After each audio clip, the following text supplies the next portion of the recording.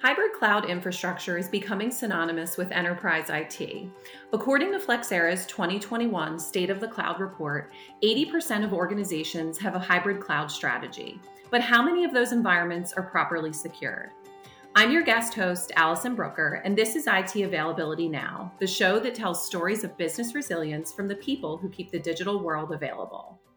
Hybrid cloud solutions offer businesses the most customization, but they're also the most difficult to manage. On today's episode, we're talking to Leon Godwin, Principal Cloud Evangelist at SunGard AS, about why a hybrid cloud infrastructure is hard to protect and how businesses can build security into their hybrid cloud strategy. Leon, welcome to the show. Hi, Alison. Excited to be here. So let's dive right in. What makes hybrid clouds so difficult to secure? So hybrid by its very nature means more than one thing.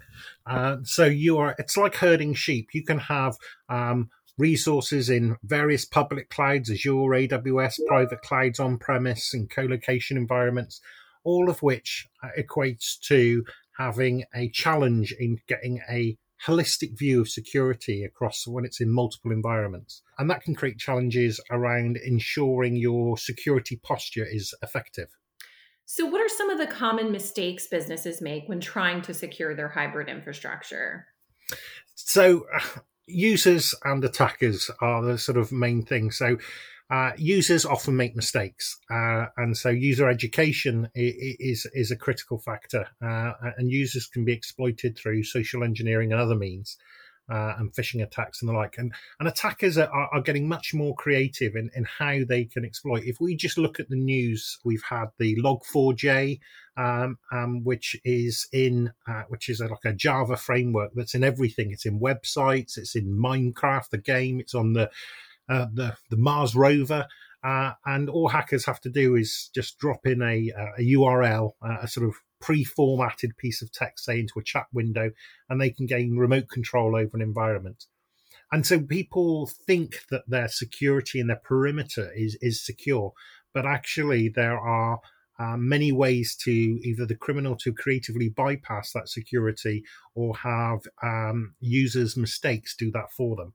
So the biggest mistake is people believing their perimeter is secure. You shouldn't think of security about stopping them getting in.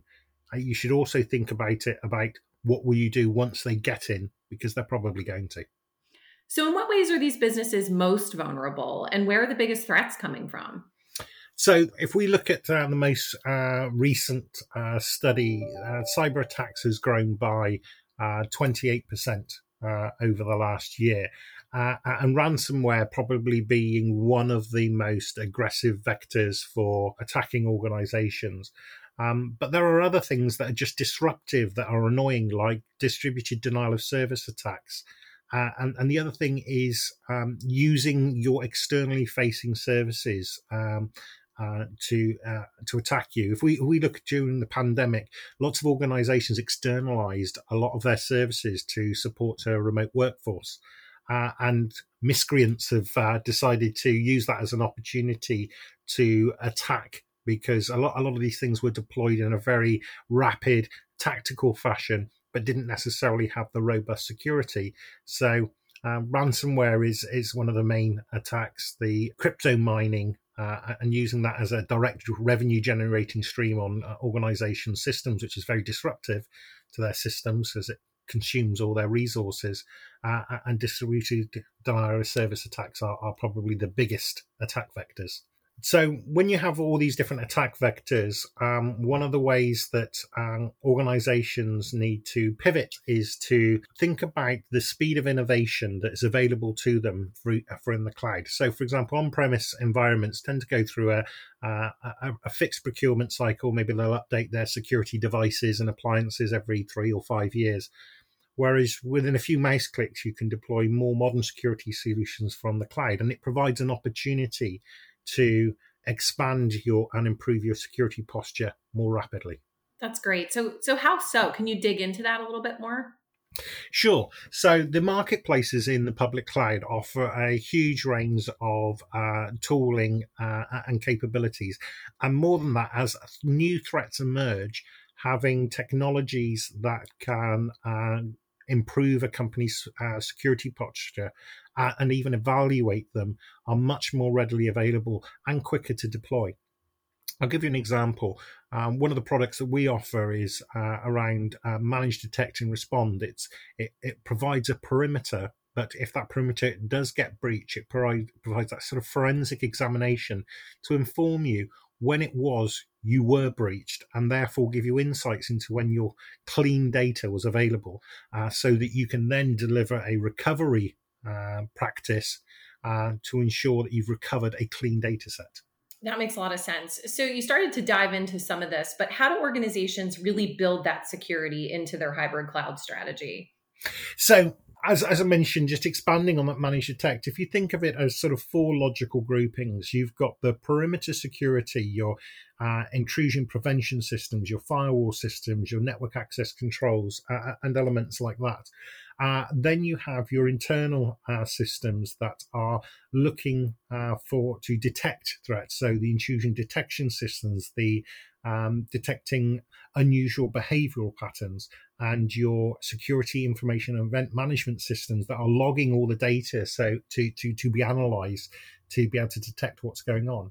And then if and when that cyber breach has happened, you need to be able to rapidly respond and rapidly recover to minimize disruption to your business. So try to stop them getting out, but once they get in, understand how they got in, what they did, where your last clean data is, and having a recovery paradigm that will allow you to recover rapidly to a point in time, whether that be disaster recovery or backup or some other method. And then the fourth bucket is effectively having your effective controls in place around governance. You need to be able to have a partner ecosystem that is ready and willing and able to deliver rapidly. You need to have a communication strategy. So when the command and control elements kick in, should your chief executive be communicating with the press or with other parts of the organization, what are the individual roles and responsibilities in terms of developing, maintaining, and assuring that you have effective protection, identification, and recovery strategies? This is really great, Leon. I'd love to dive into each of these four buckets just a bit more, starting with the managing and protecting. I know you just gave us a pretty good overview, but I'd love to dive in a bit more, starting with that managing and protecting. So managing, protecting, if you've effectively, this is your castle walls that you're trying to keep people out. That might include things like antivirus and anti-malware. This could be things like web reputation systems or intrusion prevention systems and firewalls. And you can validate those through things like penetration testing.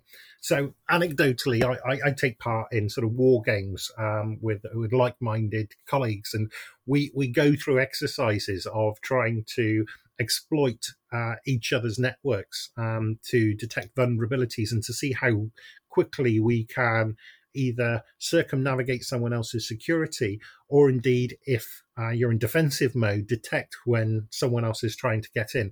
And so that's like the chap who sits on top of the castle walls, who's trying to detect whether or not there are any invaders trying to breach those perimeters. That's great. Can you dig into the identifying and detecting a bit more? Sure. So it's about oversight. You want to be able to see everything that's going on, and you want to be able to make informed decisions about what's going on. So if you've got a lot of systems, network devices, server devices, desktop devices, software as a service elements, and you can pull all those log files of all the activities that are going on and have something intelligent analyze those log files, that gives you a view of anything that's unusual that's going on. Also, network equipment that can do things like, in fact, I was working with a customer who actually went through this just last week. They detected some strange pinging activity that was going on their firewalls, and it turns out that the network had been breached and the pings were coming internally, and it was a hacker that was trying to scan their network. But just in the action of them scanning, they detected the scanning activity going on and were able to rapidly respond. And they became very, very close to a full-blown cyber incident that would have been massively disruptive. But because they had the detection methods in place, they were able to lock down those systems, lock out that hacker, and it didn't cause as much business disruption as it otherwise might have done. Oh, that's great. You mentioned there's a good chance that bad actors will ultimately break into your environment. So I assume that makes the ability to respond and recover just that much more critical, right? Absolutely, and this is a key point. It's not about, some people think that just having their perimeter secured is sufficient and having a backup is sufficient, but it's so much greater than that. And the cyber threats and the emerging threats are changing that recovery paradigm. So having the ability to try to stop most of the attacks, but when they do get in, having the ability to detect when they come in, how they got in, so you can go and close that door. And indeed, once they've got in, if they've been infiltrating, say, trying to load malware onto your systems, being able to go back to your last known good state is absolutely critical. So having the ability to recover and say, it was 2 weeks ago that they came in, this is my last known date before they came in. I can recover to that point, but these other systems, maybe they have been compromised, but I can do a forensic examination and clean up that data and recover all those transactions that may have happened in the last 2 weeks. Having that capability to make informed command and control decisions about at what point you're recovering to, at what point are you looking to rescue data that may have been in a compromised state. And part of that is having a recovery strategy that would include high availability, it will include disaster recovery, it will include backup, and it will include a sort of managed recovery program. All those are critical elements in ensuring that customers have the ability to respond to threats. And unfortunately, people see this as being quite a big problem and quite a big challenge. And it's not insignificant, but it's absolutely critical. These threats are only rising. It's not a case of if you get breached, it's a case of when. Yeah, I makes perfect sense. So the last element of cyber resilience, governing and assuring. Can you talk about that a bit more?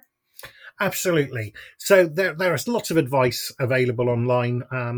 Most government departments, most government agencies offer advice on how you can go and secure your estate. You may also be operating in a compliance framework, or maybe you're processing credit card information, or you handle personal identifiable information that means you are subject to a particular international standard on compliance. And there is lots of guidance around there. So understanding what you want to achieve, what your obligations are in terms of security and compliance, and then building out a business continuity plan will help you inform what systems need what recovery and which systems would do intolerable harm to your business if they were down for a short period of time or a long period of time. And then having the strategy in place to have to engage with third parties. If your data has been compromised and you need to do some kind of forensic audit or you need to do some kind of data cleansing, what have you got in terms of your supplier ecosystem that can help you with that in a timely fashion? And then the other element, which is really, really critical, is skills and training. This isn't a one-shot activity.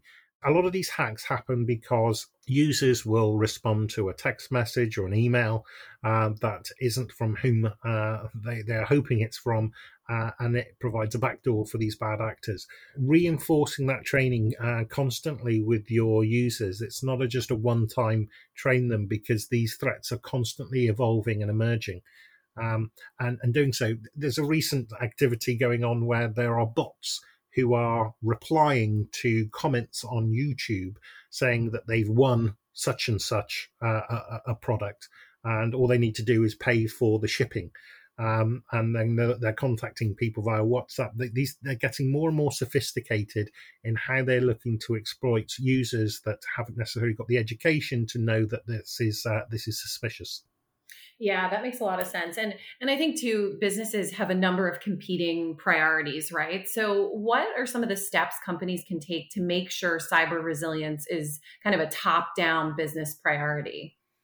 So security is everybody's responsibility, but it starts at the board. The board needs to understand what would their impact be if their business was compromised. What would their impact be in terms of revenue, in terms of their customer, and in terms of their reputation? Having understood what those impacts are, building in that strategy around the continuity, the compliance, the forensics, the skills, etc., building those in so you have a holistic security posture.